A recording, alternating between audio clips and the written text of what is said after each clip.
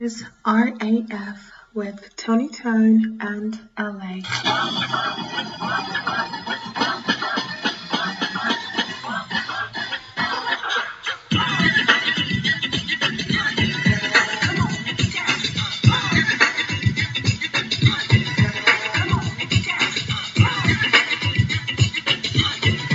Yo, what's up? It's your boy LA, aka the Love Ambassador, coming to you straight live and direct from the Jungle Studios. It's been a little bit of a moment, but just to say a special thanks for all the support. We're hitting record numbers so far this year, and it's been absolutely amazing considering I'm doing it off the family room table in my house with a laptop and a mic, and it's going all around the world. Go figure. There's been a lot of fact mixed with hysteria going on, and that's in relation to the UK knife crime. So, as always happens when you see something in the media, I always question it like, what are the facts? What's actually happening? What's going on? Is it beat up? Talking to people over there who are saying like, yeah, it is a hassle and it is an issue going on. So yeah, look, I'm going to explore it, and here we go. So the UK, United Kingdom, y'all don't know the countries, you can Google it. That is a history lesson for today. But in particular, we're going to be talking about England, where the statistics is coming from. So in England, there's been 44,500 offences involving knives or sharp weapons in the last year. It's a rise of 6%. It's 252 homicides, 368 attempted murders. What I want to go through is the stats first and then have a bit of a discussion afterwards. Since March 2011, it's been an increase of 33% this year. It's an argument which has been put forth of why there is an increase is because there has been funding costs to the police since 2010 due to the austerity measures, and there's 20,000 less police officers in England. There is some stats claiming that it's actually dropped in London, the capital, from 4,732 to 4,272 in recent times. One in four victims are aged 18 to 24, and 25% of the victims are black. There's also been an increase across the board within knife crimes that we're seeing.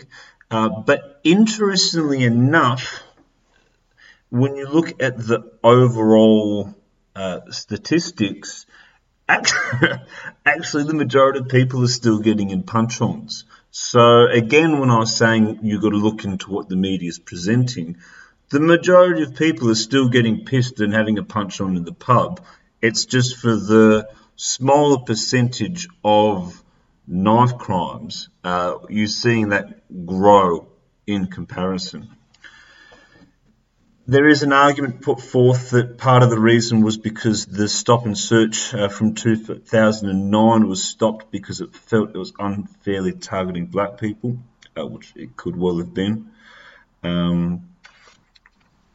We've also seen, as a response from the government, tougher laws. So basically going from 3 to 8 months. 85% of the people serving at least 3 months or more, compared to 53% only 10 years ago. In London in particular, I'll call it non-white people. Statistics, it said sort of black, Asian and other ethnicities, so to keep it simple, like non-white, represented London 43% of the population, but are making up for half of the knife crimes in London, and the people that are committing it are under 25. 1 in 5 offenders are under 18 years old.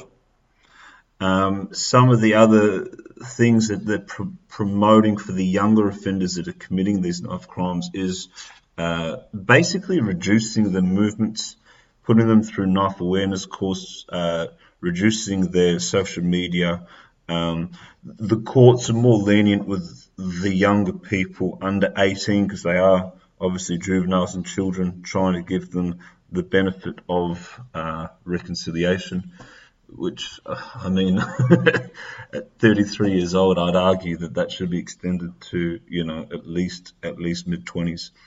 It's also, I wouldn't call it necessarily crisis as yet for the other issues, but typical within what we're seeing within the Western world post GFC. There's housing problems, there's lack of money, education, lack of money in social development, counselling programs, and everything like that as well. And also, what it is in the areas, the industrialized areas at least, it's also tied to the fact that there's sort of smaller drug gangs controlling smaller territory as well, is a part of that as well. So those are the stats I tried to get as best as possible. And now I guess time for an element of discussion. But first of all, it is to a certain extent affecting the non-white communities in London at least. But I've been watching programs on the BBC where you see in Manchester and Liverpool where it's actually white dudes. So it's as much a youth thing as it is a racial issue. That's not to dismiss it. But part of the problem is that for those that haven't travelled through England, the craziest thing that I noticed is, well, statistically 1 in 10 people live in public housing, but also how poor the cities are. Like Sheffield, Newcastle, I went to Manchester, to Old Trafford, like, it was insane. Like, you go to the centre of the city, it was like in a movie, it literally stops at the end of this old buildings and then becomes industrial wasteland. And the people really do it tough. Now, there's another side argument of sort of post-Thatcher and the ruining of the unions and the manufacturing industry and port and shipbuilding and steel and coal and et cetera, which may play a role. But,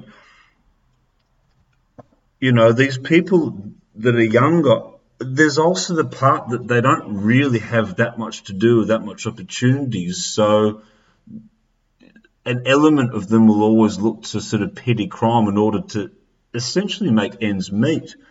And then on top of that, I really think that, it becomes an issue of leadership, not necessarily politicians, but like you're taking money out of community halls and like boxing centres and place for like young kids to hang out. You're taking opportunity of employment away. The housing is deteriorating.